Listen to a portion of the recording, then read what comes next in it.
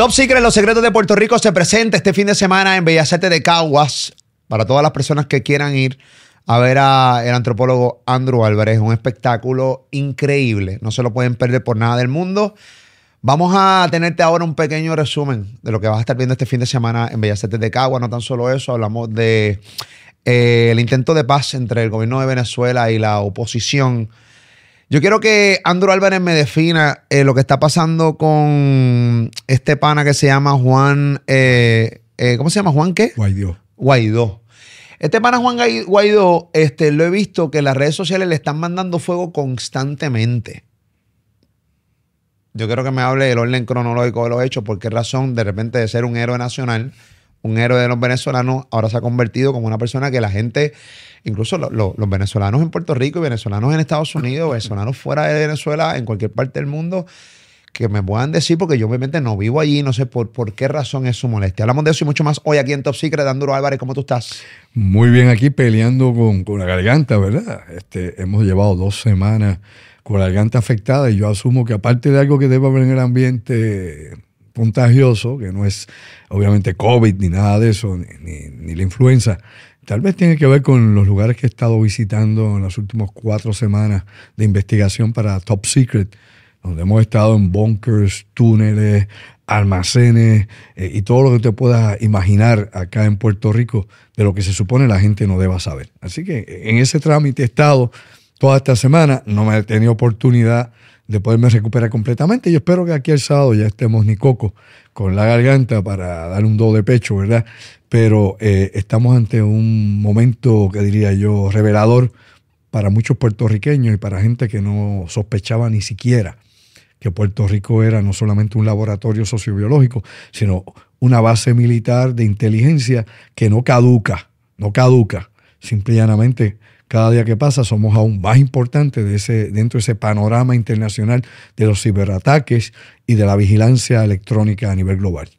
Sé que tenemos contenido visual completamente nuevo para esta conferencia que se va a presentar este fin de semana en Caguas, que por cierto le aclaro a todas las personas que la función del sábado está sold out. Solamente quedan boletos para la función de este domingo. ¿Qué estamos este domingo? 30. Domingo 30. Domingo 30 de este mes de abril. Aquí en Bellas Artes de Caguas. Los boletos que quedan están en molusco.com. Ok, sí. Cuando me dices que te has ido tú personalmente a grabar a diferentes lugares de Puerto Rico, hablas de que toda la vida hemos sido un laboratorio. Nos das a entender que posiblemente la calidad del aire de los lugares que has visitado no son las mejores y por eso te ha llevado a tener la voz. No son las mejores, inclusive pues, usando mascarillas en algunos de estos sitios. Aún así, pues, como quiera que sea, tú sabes, hay hongos, patógenos, ¿no? Las esporas de hongos. Hubo lugares que había mucho guano y murciélago también, ¿no? Acá le llaman a la enfermedad que produce ese guano murcielaguina. Claro que ese no es el nombre de la enfermedad como tal. Así que hemos estado expuestos a muchos contaminantes y es lógico, ¿no? Muchas de estas instalaciones que han quedado abandonadas por el gobierno federal o por las Fuerzas Armadas de los Estados Unidos no solamente están hechos de concreto armado sólido, tienen asbesto, tienen plomo, tienen mercurio, o sea, todos esos componentes altamente tóxicos. Por eso muchas de estas instalaciones no se pueden habilitar para el uso civil. Acá en Puerto Rico, por ejemplo, tenemos lo que queda del reactor nuclear Bonus 1 allá en Rincón, que es uno de los temas que traemos. Y ha habido siempre muchas historias relacionadas con este reactor nuclear que se utilizó a mediados de los años 60, ya en el 70 estaba cerrado.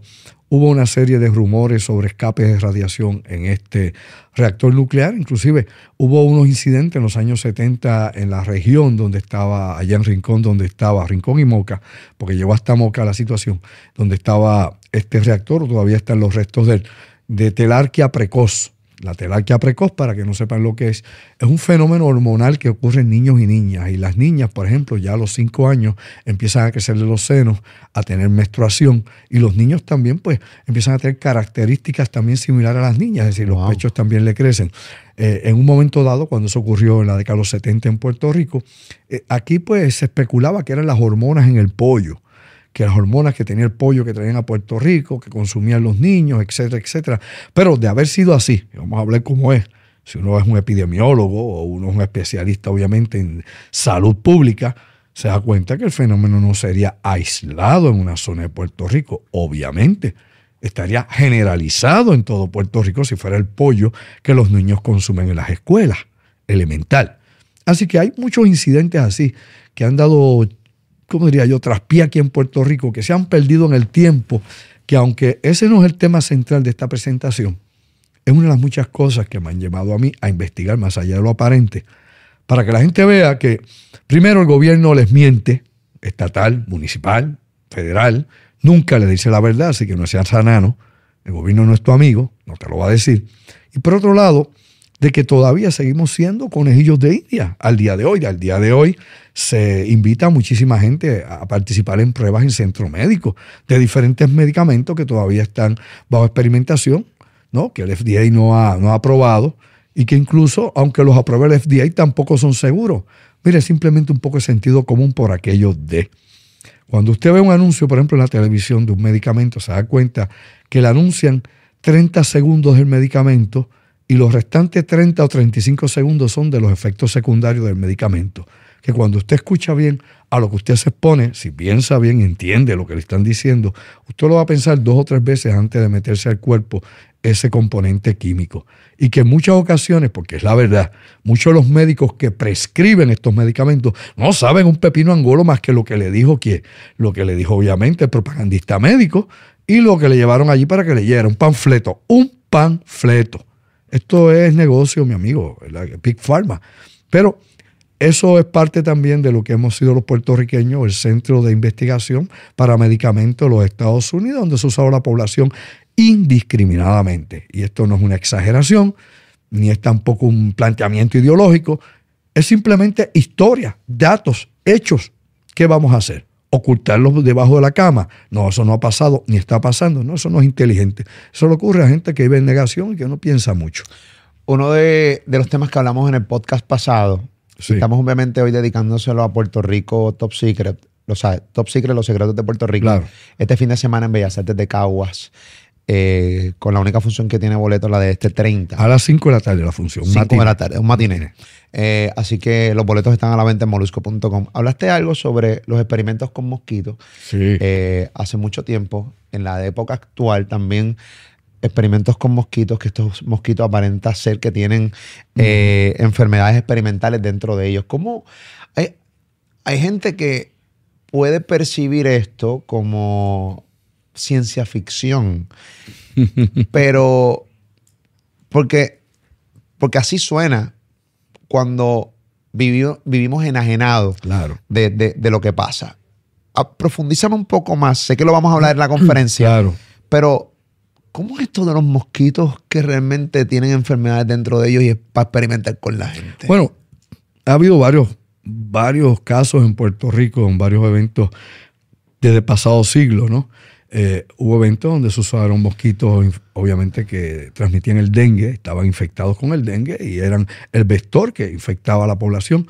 Allá en 1992, 1994, regiones, por ejemplo, de Morovis, donde se hizo este tipo de experimentos, se liberaron mosquitos adrede infectados en una comunidad para ver que el Aedes aegypti, que es el mosquito que transmite Zika, que transmite el dengue, los 4 serotipos de dengue, que transmite obviamente chikungunya, que aquí lo hemos sufrido todos, ¿qué tipo de persona era la que más atraía al mosquito? Si eran los niños, ¿no?, los infantes, si eran los jóvenes, si eran los adultos o los adultos mayores.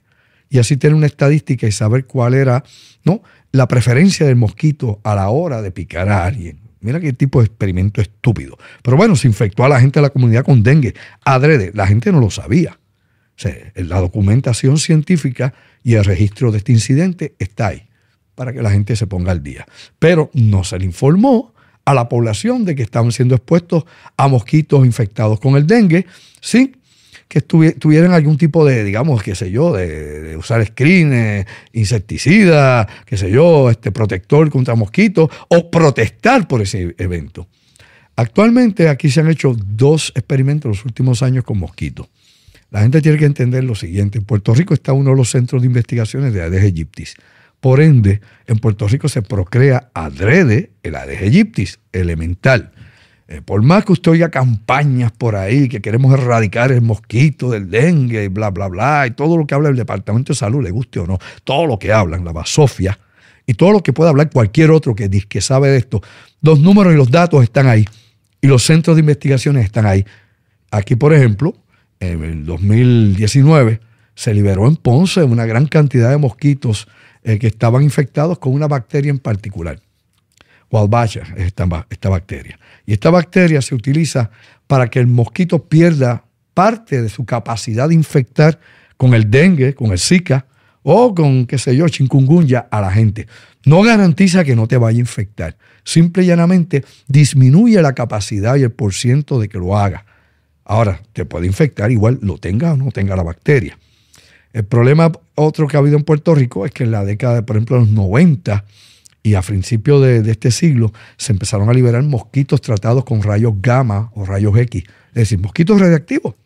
Y se cogió a Puerto Rico entre varios países porque Puerto Rico se considera, dentro del CDC de Atlanta y dentro de la Organización Mundial de la Salud, un país tercermundista. ¿Lo entendió? Mastique con las neuronas. Un país tercermundista. Así que se cogió a Puerto Rico. ¿Pero por qué? Bueno, obviamente por las condiciones del Caribe, por las condiciones que tenemos donde hay mucha agua, por las condiciones del tipo de población que tenemos, por las condiciones, por ejemplo, de falta de planificación urbana, donde usted tiene inundaciones en todas partes y es propensa la población a ser infectada, etcétera, etcétera. Lo que no se ha anunciado hasta el momento es la tercera fase de la cuestión de los mosquitos, que son los mosquitos genéticamente alterados, que se están liberando desde hace varios años en el Brasil. No se ha experimentado con ello, inclusive en la Florida se ha experimentado con ello. Pero que han tenido dos fases interesantes, esto en el Brasil, brevemente. Hay mosquitos que se convirtieron en supermosquitos, ¿lo entiendes? Supermosquitos es que ya son básicamente casi imposible erradicarlos porque los insecticidas que se utilizan no los acaban. O sea, en esta recombinación genética con mosquitos, obviamente, adulterados genéticamente o alterados, se ha creado una nueva variedad de mosquitos mucho más resistentes y mucho más infecciosos como vector, es decir, infecta más. Así que el tiro salió por la culata. Eso en Brasil. Por otro lado, lo que sí se logró en Brasil fue que por lo menos por 18 meses se redujo la población de Aedes aegyptis, pero a los 18 meses volvió y se volvió gigante. Así que fue una solución temporera. Cuando funcionó fue por poco tiempo. Hay otros mosquitos, ¿ok? Está el anófeles, transmite la malaria, fiebre amarilla, igual que Aedes aegyptis. Programados. Ok, se experimenta con todos ellos, tratando obviamente de cambiar su código genético en unos casos, y en otros casos, ¿no? De que las hembras, cuando salen las larvas, pues no se desarrollen y solamente existan machos y que se propaguen de esa manera. La realidad es que hasta este momento no ha sido un éxito en ninguna parte del mundo. No se ha podido erradicar ni el dengue, que el mosquito es quien lo transmite, pero el dengue obviamente estamos hablando de un virus específicamente, no estamos hablando de una bacteria. Ni se ha podido erradicar el Zika, ni obviamente tampoco el chikungunya. Y sobre eso vamos a hablar, y las patentes que hay, por qué se experimentó en Puerto Rico, por qué se trajo el nalet a Puerto Rico y se usó, aunque el gobernador en aquel entonces, Alejandro García Padilla, se oponía al uso del nalet. Pero el nalet lo usaron en Puerto Rico en los años 90, en el área metropolitana, en el área suburbana. Y el nalet lo volvieron a utilizar en la época de García Padilla, en 2015, 2016, aquí. Cuando obviamente primero tuvimos el chikungunya y después el Zika. Y de eso y mucho más vamos a hablar ya, lo que se supone usted no deba saber. Para despertar a los durmientes, salga del marasmo y sepa algo de algo. Es bueno que la gente salga de la rutina y del oficialismo, lo que siempre nos meten por ojo, nariz y boca y usted acepta como si fuera, qué sé yo, como si fuera la doctrina de la liberación del mundo o como si fuera la salvación. O sea, el gobierno lo manipula, las industrias nos manipulan, el sistema nos controla y nos despertamos. Obviamente lo repetimos continuamente y nos creemos esa mentira. Pues bueno, cuando enfrentan la gente a los datos, la gente está en negación porque lo acostumbraron, lo programaron para que usted no aceptara nada que no fuera lo que le habían dicho oficialmente. Y usted pide más y lo siguen poniendo en 4 y por ahí sigue, le guste o no. Lo sigue poniendo en 4. Así mismo es. Y así nos hacen la prueba de la próstata y piden segunda y tercera opinión. Así mismo le meten las vacunas, se en el brazo en la nalga, y así mismo lo han tenido siempre suplicando. Sin preguntar nada. No, la gente no se pregunta el por qué. Todavía recuerdo en el día de ayer la pelea por las vacunas. Ay, señor. Sí. Incluso vecinos peleando con vecinos, Sí. los que no quieren vacunar versus los que sí. Porque era un personal. Lo cogieron personas. Y al final del día que se quería vacunar era porque quería salir. Claro. Porque quería salir. O porque el trabajo le imponía que se vacunase, no trabajaba. Eso fue otra cosa. Eso sucedió aquí en Puerto Rico. Pero en el día de hoy han salido un montón de cosas sobre esa vacuna. Ah, bueno, efectos obviamente contraindicados, efectos contraproducentes a la vacuna, sí. Digo, no en todo el mundo, es un grupo, un % mínimo de gente. Vamos a hablar como es. Sí, O sea, también no eso, es que han salido millones y millones tutulecos por ahí por la vacuna. Digo, no vamos a no inventen ni engañen la gente. Sí hay efectos y hay personas, como en la mayor parte de las campañas de vacunación masiva, siempre hay un % que pueden ser cientos o miles de personas con efectos obviamente contraproducentes, efectos secundarios por la vacuna. Y esos son los datos. Y los datos de los expertos, no míos, ni tuyos, ni suyos. Los datos de los que manejan realmente eso sin inventar la conspiración de que se manipuló aquí o allá. Porque todo el mundo, acuérdate que el ladrón juega por su condición. Todo el mundo piensa que todo es trampa. Claro que hay trampa, sí. Claro que hay mentira. Claro que se conspira. ¿Usted cree que los bancos no conspiran, bobo? O sea, todas esas cosas pasan. Pero obviamente no todo trabaja de esa manera porque si no todo estaría paralizado. Porque todo el mundo en su pequeña parcela de poder, de control o de negocio estaría haciendo trampa a la vez. Y todos chocaríamos unos con otros. Y no habría forma de que la sociedad, obvio, fluya. Así que sí, hay puntos neurálgicos donde se hace trampa, donde se conspira, se manipulan las cosas. Pero en el resto del tiempo hay muchas cosas que obviamente pues son la generalidad. Y yo lo hablo así para que usted no crea que esto es, que tenemos con esto de Top Secret una teoría de conspiración llena de paja mental, qué sé yo, de cannabis, medicinal ni de bobería. O sea, que hablamos con datos. Si no están los datos, es que no existe. Nosotros los invitamos nuevamente este próximo 30, porque es la función que le queda boleto, la de este 30 de abril, Bellas Artes de Caguas, 5 de la tarde. Andrew Álvarez, Top Secret, Los Secretos de Puerto Rico. Va a ser increíble, así que no se lo pueden perder la conferencia. Va a ser, vamos a estar recreando momentos increíbles con actores en escena, contenido completamente nuevo, grabado nuevo. Por eso Andrew Álvarez está así un poco afectado de la garganta, pero en esos fines de semana va a estar ready.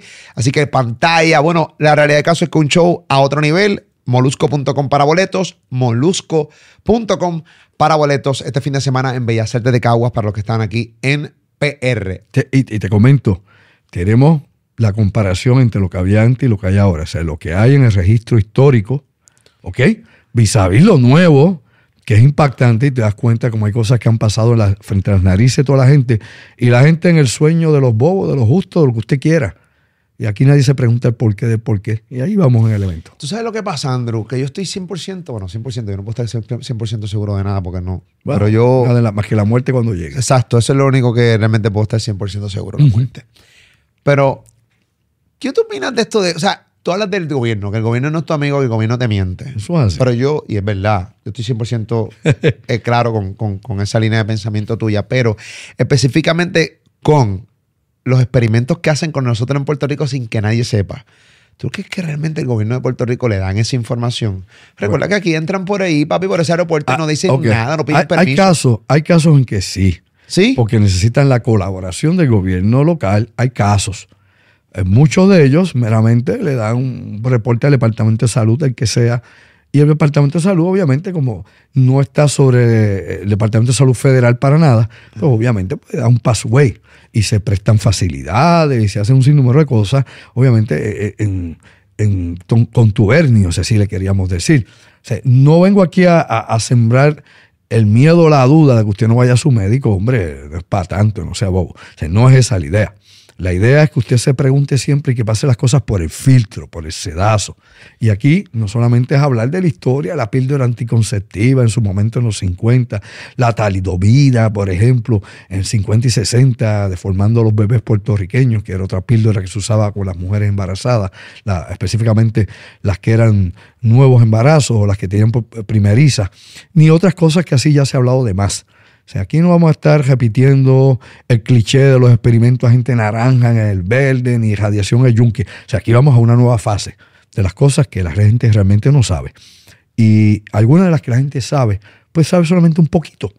No les habían dado mucha explicación. Yo voy a concentrar mucho en esta actividad antes que pasemos a otros temas.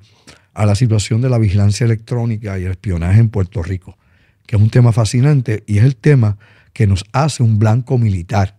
Mastica con las neuronas. ¿Cómo que un blanco militar? Bueno, se fue Rupert Roach, entre comillas, se fue Ramey, entre comillas. Recuerde que Rafael Hernández es una base del Homeland Security. Lo sabe, ¿verdad? De la vuelta, lea, vea los letreros, se lo explica. Si sabe un poquito de inglés lo va a entender, si sabe español también. Así que la gente aquí en Puerto Rico vive por realenga, pensando que se yo en el chinchorro y no pensando en lo que tiene alrededor, que se lo puede comer crudo y sin sal. Así que nos convertimos en un blanco militar, seguimos siendo un blanco militar y seguiremos siendo un blanco militar. La guerra, le gusta que usted o no, y no es una paja mental, está muy cerca. Usted no lee más que, qué sé yo, los resultados del Powerball y los caballos. O sea, usted tiene que ver lo que pasa en el mundo, mi hermano. Para eso es que está la información. No la exageración, la información, no la desinformación, la información. Así que si la cosa está como va y sigue sonando como sigue, los movimientos, obviamente Puerto Rico es un blanco militar y sigue siendo neurálgico en la seguridad de los Estados Unidos y los intereses de Estados Unidos en el Caribe. Es elemental. Vamos a lo que tú quieras. Bueno, vamos a hablar un poco sobre los supuestos intentos de paz del gobierno venezolano y la oposición. Tenemos muchos amigos venezolanos que nos siguen en esta plataforma y que hemos visto como estos como bastante activos. También que me hables un poquito dónde está Juan Guaidó. He visto un hate grande de parte de venezolanos hacia Juan Guaidó. Para que me expliques por qué pasó aquí. Juan Guaidó cogió mucha prominencia en la época de Donald Trump. Donald Trump creía, o la inteligencia de Estados Unidos, o sea, la CIA, por ejemplo, ¿no? La inteligencia política de Estados Unidos, y la visión de ultraderecha de Donald Trump, que va en contra de lo que sea Cuba, Nicaragua, Venezuela, cualquier movimiento de izquierda en Iberoamérica, ¿no? En Latinoamérica, como quiera que sea, incluyendo Brasil, pues ya tú sabes que inclusive él era muy afín, y con él era muy afín el expresidente del Brasil, que tenía obviamente una gran afinidad con Trump, de ultraderecha. Pues bueno, obviamente siempre ha habido roces con Venezuela, desde mucho antes de Trump, desde que había habido un cambio de gobierno allá, la revolución bolivariana que trajo Hugo Chávez, y desde entonces pues ha habido una separación cada vez más grande entre los intereses de Estados Unidos y Venezuela. Aunque Estados Unidos, aún en la época de Hugo Chávez, seguía siendo el mayor cliente de Venezuela, comprándole petróleo, cosa que habíamos hablado tú y yo acá hace tiempo, aún así, la nacionalización de todas las petroquímicas, de todos los pozos petroleros y todo lo que había en Venezuela, industria de petróleo, pues obviamente llevó a que esta colapsara. Ese colapso ha llevado a muchas cosas. Ha llevado a que únicamente no esté Venezuela en la crisis económica que está, que es el país más fastidiado. Inclusive comparado con Haití, busque los números y se pone al día. Haití, inclusive con todo ese desorden que no hay gobierno, está mejor económicamente que Venezuela. Qué cosa más grande la vida. Con toda la riqueza y el tamaño geográfico de Venezuela. Pero obviamente no hay cabeza en el gobierno de Venezuela. Sabemos, y esto es vox populi, que obviamente Cuba tiene una gran injerencia en el gobierno venezolano, que el sistema de inteligencia que utiliza para represión política dentro de Venezuela es parte del GEDO cubano, no lo sabía. Eso lo sabe cualquiera que haya vivido en Venezuela o cualquiera que esté relacionado con lo que pasa en la política venezolana. Pues claro, Cuba dependía también enormemente del combustible que daba Venezuela, que le regalaba, no le vendía, le regalaba el petróleo y la gasolina, lo que fuese. En estos momentos hay una escasez enorme de combustible en Venezuela, en Cuba. Y como lo ha habido en Venezuela, los que viven en Venezuela saben que es así. La escasez de gasolina, un país petrolero con la reserva más grande de América y no tiene gasolina. Hello. Pues claro, había que mandarle inclusive gasolina del Medio Oriente para que pudiera resolver. Irán, dígame si no es así, tenía que mandarle gasolina a Venezuela porque no tenía gasolina, no tenía refinería. Porque todo colapsó. Porque era maquinaria de los Estados Unidos, eran ingenieros de los Estados Unidos, gente educada con ese tipo de tecnología. Al nacionalizarlo y venir ese corte con Estados Unidos, llegaron los chinos. Vea si eso no es así. Llegaron los chinos y los chinos no sabían bregar con la tecnología americana y la tecnología china no se podía utilizar allí. Así que todo se fastidió por falta de mantenimiento. Como ocurre en Puerto Rico con muchas cosas, falta de mantenimiento. Y ahí colapsó.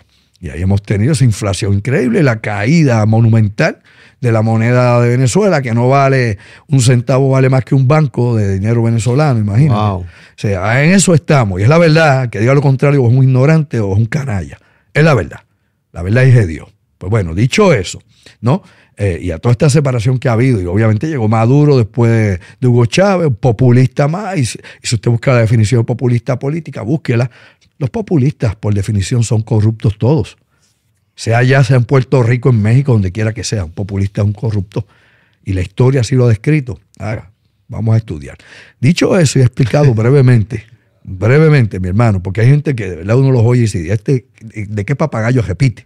Pues bueno, el análisis crítico de esto te lleva a eso. Lo importante, dicho sobre esto, es que Guaidó empezó a representar en aquel momento que la inteligencia de Estados Unidos lo vio como una posibilidad para poder sacar del medio, obviamente, a Nicolás Maduro, ¿no? Que no es un tipo muy inteligente, lo saben sus seguidores, ¿verdad que lo saben? No es un tipo muy inteligente, ni tiene mucho verbo prosado, ni tiene mucha educación, ni mucha formación, nada. El chofer, si se acuerdan que era chofer, ¿verdad? Bueno, a lo que voy con esto. ¿Él era chofer? Claro, hombre, claro. No sabía que era chofer. Sí, ¿no? Y vivió varios años allá en Cuba también, entre muchas cosas más. Pero bueno, busque usted la biografía de Maduro. La cosa es simple y llanamente esta, ¿no? Vieron a este señor, a Juan Guaidó, como un candidato idóneo para desplazar a Maduro, para fortalecer la izquierda y llevar a cabo un movimiento cuasi revolucionario, contrarrevolucionario, en contra de la posición esta que había dejado obviamente la revolución bolivariana allá en Venezuela, y el sueño de Hugo Chávez, y el sueño por ahí para abajo puede seguir hasta los libertadores originarios allá en Venezuela, si quieres llegar hasta allá. Y incluso, lo importante aquí es que todo eso se desinfló de la noche a la mañana. Duró menos de un año y medio. Toda esa intentona de poner a Guaidó como el nuevo candidato. El candidato más fuerte que tenía Venezuela no era Guaidó, era otro candidato que metieron preso, que estuvo preso en la cárcel porque era el tipo que realmente movía a la gente y activaba obviamente a la oposición a irse a la calle de verdad, a protestar, e inclusive la violencia, si le quieres decir. Pero Guaidó obviamente se declaró a él también como presidente de Venezuela por su lado, ¿no?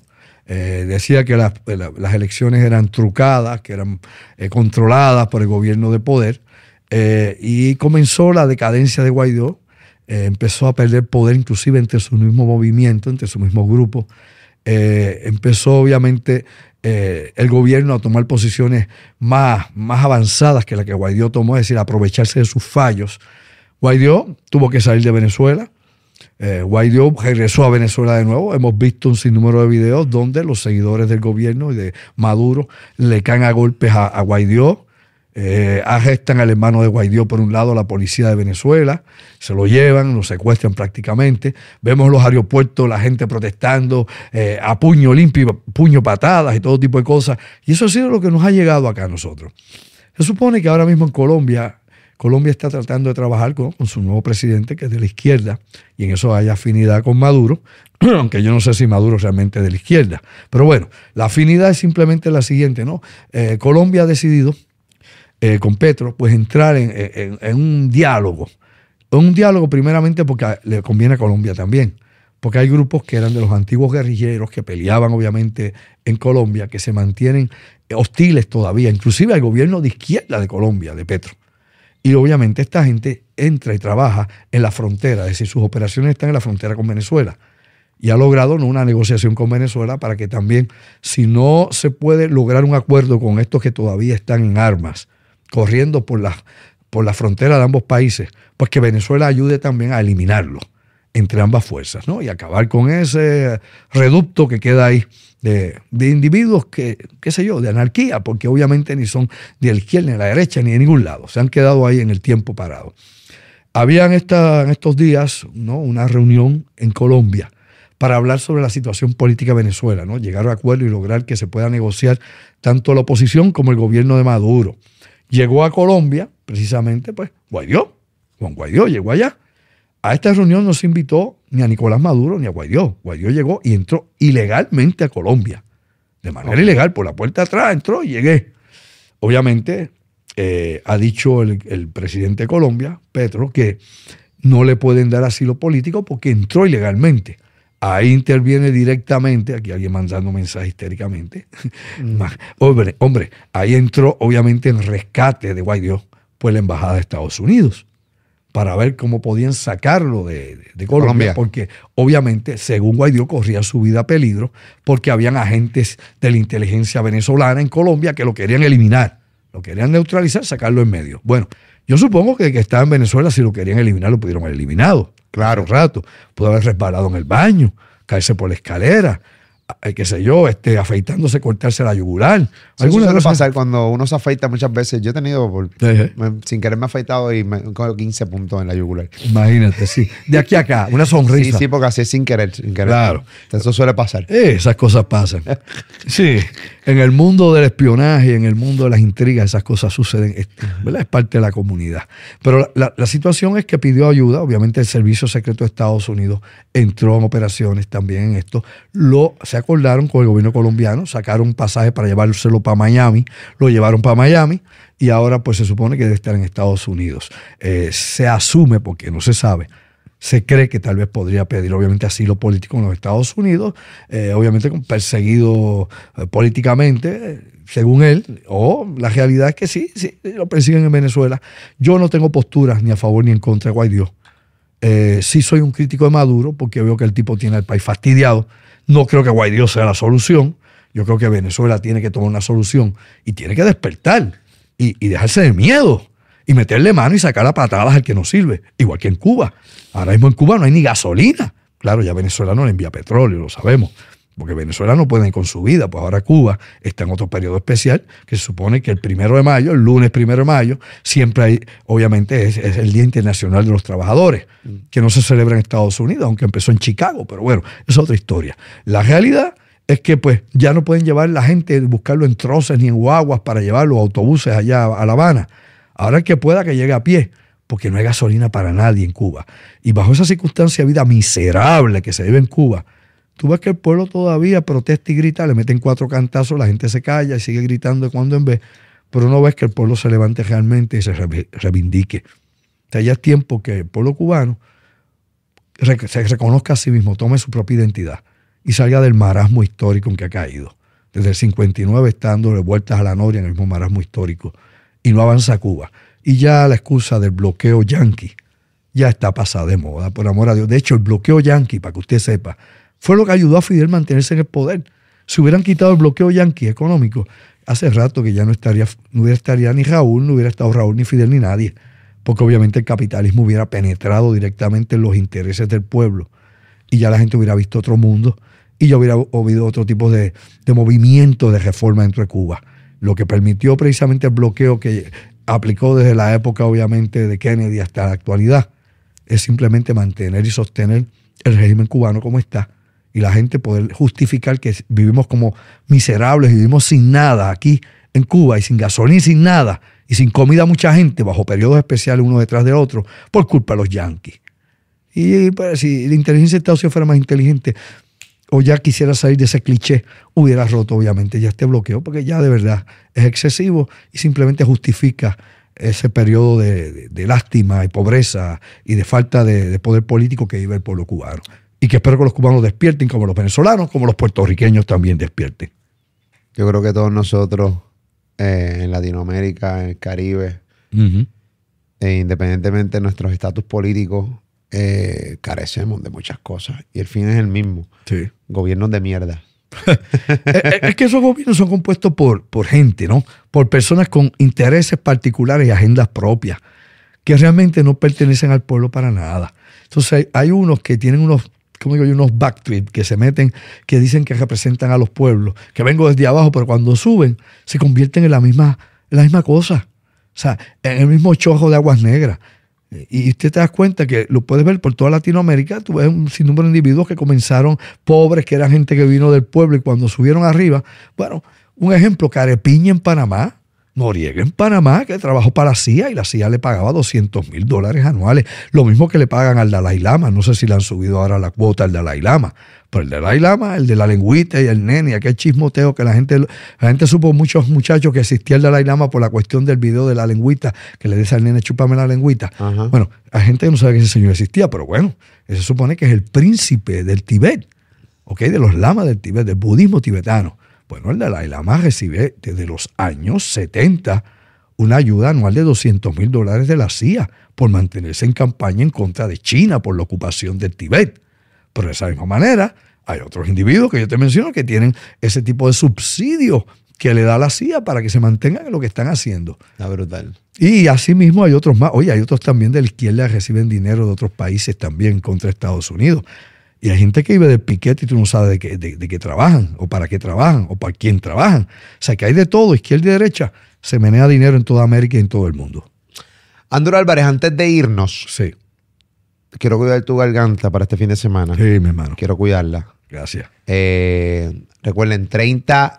La única función que le queda en ticket es la de este domingo 30, 5 de la tarde en Bellas Artes de Cagua, Top Secret, Andrew Álvarez, Top Secret, Los Secretos de Puerto Rico. No se lo pueden perder, los boletos están a la venta en molusco.com. ¿Qué está pasando en Chile? Bueno, en Chile están pasando varias cosas. Ahora hablan del Chernobyl chileno, ¿verdad? No tiene que ver nada con radiactividad. Tiene que ver con el azufre, específicamente con las corporaciones que producen electricidad allá. AES, por ejemplo, aquí tenemos AES, que quema carbón. Allá tienen su AES también, en Chile, ¿no? Y obviamente, pues, han llenado de nitrato de azufre el aire. ¿Tú te acuerdas que yo te hablé aquí de las escuelas, los escapes de gas en las escuelas, verdad? Claro, lo recuerdo. Pues bueno, eso es lo que pasó en Chile. Wow. En una escuela, pues, tiene 50 niños que estuvieron intoxicados por este azufre, 25 profesores y empleados de las escuelas también intoxicados. Lo que pasa es que en Chile existen lo que se llaman zonas de sacrificio. La década de los 60 ellos decidieron empujar a Chile en su desarrollo económico y se escogieron 6 zonas específicas para, obviamente, desarrollo tecnológico e industrial, para producir electricidad, para explotar cobre, y Chile es uno de los más grandes explotadores de cobre del mundo, ¿no? De los que más exporta, y otras zonas más. ¿Qué pasa? Pues bueno, simple y llanamente, Molusco, en esos lugares la gente que vivía, obviamente, vivía bajo impacto ambiental, contaminante de todas clases, o sea, cáncer, salud, enfermedad autodegenerativa, toda la gente que vive en esa región. En Estados Unidos pasa lo mismo, lo sabe, ¿verdad? ¿Dónde? Pues en el Mississippi. En todo el borde de las orillas de Mississippi, la gente vive en las mismas maneras y circunstancias que se vive en esa zona que le llaman ahora Chernobyl allá, que es la bahía de Quintero. Una región se llama la bahía de Quintero, hay otra región más, pues esa zona se llama la bahía de Quintero. Y esa zona pues está altamente contaminada. Aquí en Puerto Rico teníamos lo mismo en la cuenca de la zona de Cataño. Uh-huh. El impacto del plomo, del mercurio y el azufre sobre la población de esa zona. Y en Puerto Rico, asociándolo con lo de Chile, porque me gusta que la gente de los boricuas puedan hacer una semejanza de un lugar y otro, aparte de esos lugares altamente contaminados por explotación industrial, aquí teníamos varios, La Corco, allá en el área de Tallaboa, en el área de Peñuela y Guayanilla, La Corco. En los años 70 habían escapes de cloro, ¿ok? Y de otros gases tóxicos. Y por ciento las personas, y esto es diferente a lo de Mayagüez que te conté de las mujeres, la gente iban a los hospitales intoxicados. Aquí eso, la memoria histórica se olvidó. Ahora mismo nadie en Puerto Rico se acordaba de eso. Ahora los que más canas tengan como yo tal vez se acuerdan. Ay, es verdad. Todas las semanas prácticamente, los barrios aledaños, la gente intoxicada por los escapes de gas. Allá en la zona de La Corco y de la Philip. Está abandonado allá completamente. Eso es vertedero industrial lleno de basura, química, y que los letreros te dicen en la carretera, y dese la vuelta si es de Puerto Rico, y me dice si eso no es así. Dicen, prohibido fumar, no puedes fumar ni en la calle porque puedes tirar una colilla y puede aquello es reventar como un psiquitraque. ¿Todavía? ¡Todavía! ¿Eso se arranque año, Andrew? Diantre, en los 70. La Corco estuvo hasta los 70 realmente. Hubo un lío grande con unos árabes que desaparecieron y se llamaron millones de dólares. Es una tramoya de novela. ¿Tú me entiendes? Pero así como cerró esta, cerraron allá las que había en Guayama, las que había en Yabucoa, que eran otras corporaciones petroquímicas, y se fue entonces a las refinerías, se fueron a Santa Cruz, que las cerraron y las volvieron a abrir de nuevo. Es una historia No, complicada. y nos dejaron ese tostón ahí porque ese lugar, que es un terreno enorme, nos han dejado ese escombro ahí. Eso es un mierdero allí. Bueno, allí no solamente un mierdero, sino que en un principio los chinos empezaron a comprar el metal y después decidieron no comprar más la basura que teníamos allí. Compraron un poco por unos años y ahí se quedó. Y aquello está allí para per secula seculorum, hasta que el mundo se acabe. Aquello es parte del turismo interno que llegó a la gente. Viaje, vea la isla. No vaya a chinchorrea, eso es cervecita y dé la vuelta y vea lo que usted quiera. Pero hay tantísimos lugares de los que aquí presentamos en esta actividad Top Secret que se supone usted no deba ver. Y yo le digo a la gente, mira, los vio, dígales que yo los envié, vaya allá, visite, dígale, tío Sam, hello, tío Sam. Y usted llegó allí, bueno, Andrew me dijo que viniera a ver esto y estoy aquí de vacaciones. A ver qué pasa. Y usted me dirá si existe o no existe el lugar. Mire qué fácil, aunque lo vaya a ver en video, con drone, con todo lo que helicóptero, con todo lo que nosotros usamos para poder identificar esos sitios, satélite, etcétera. Los va a visitar, vaya y haga turismo interno y un poco historia de la historia que no se habla en Puerto Rico, la historia desconocida de nuestra isla.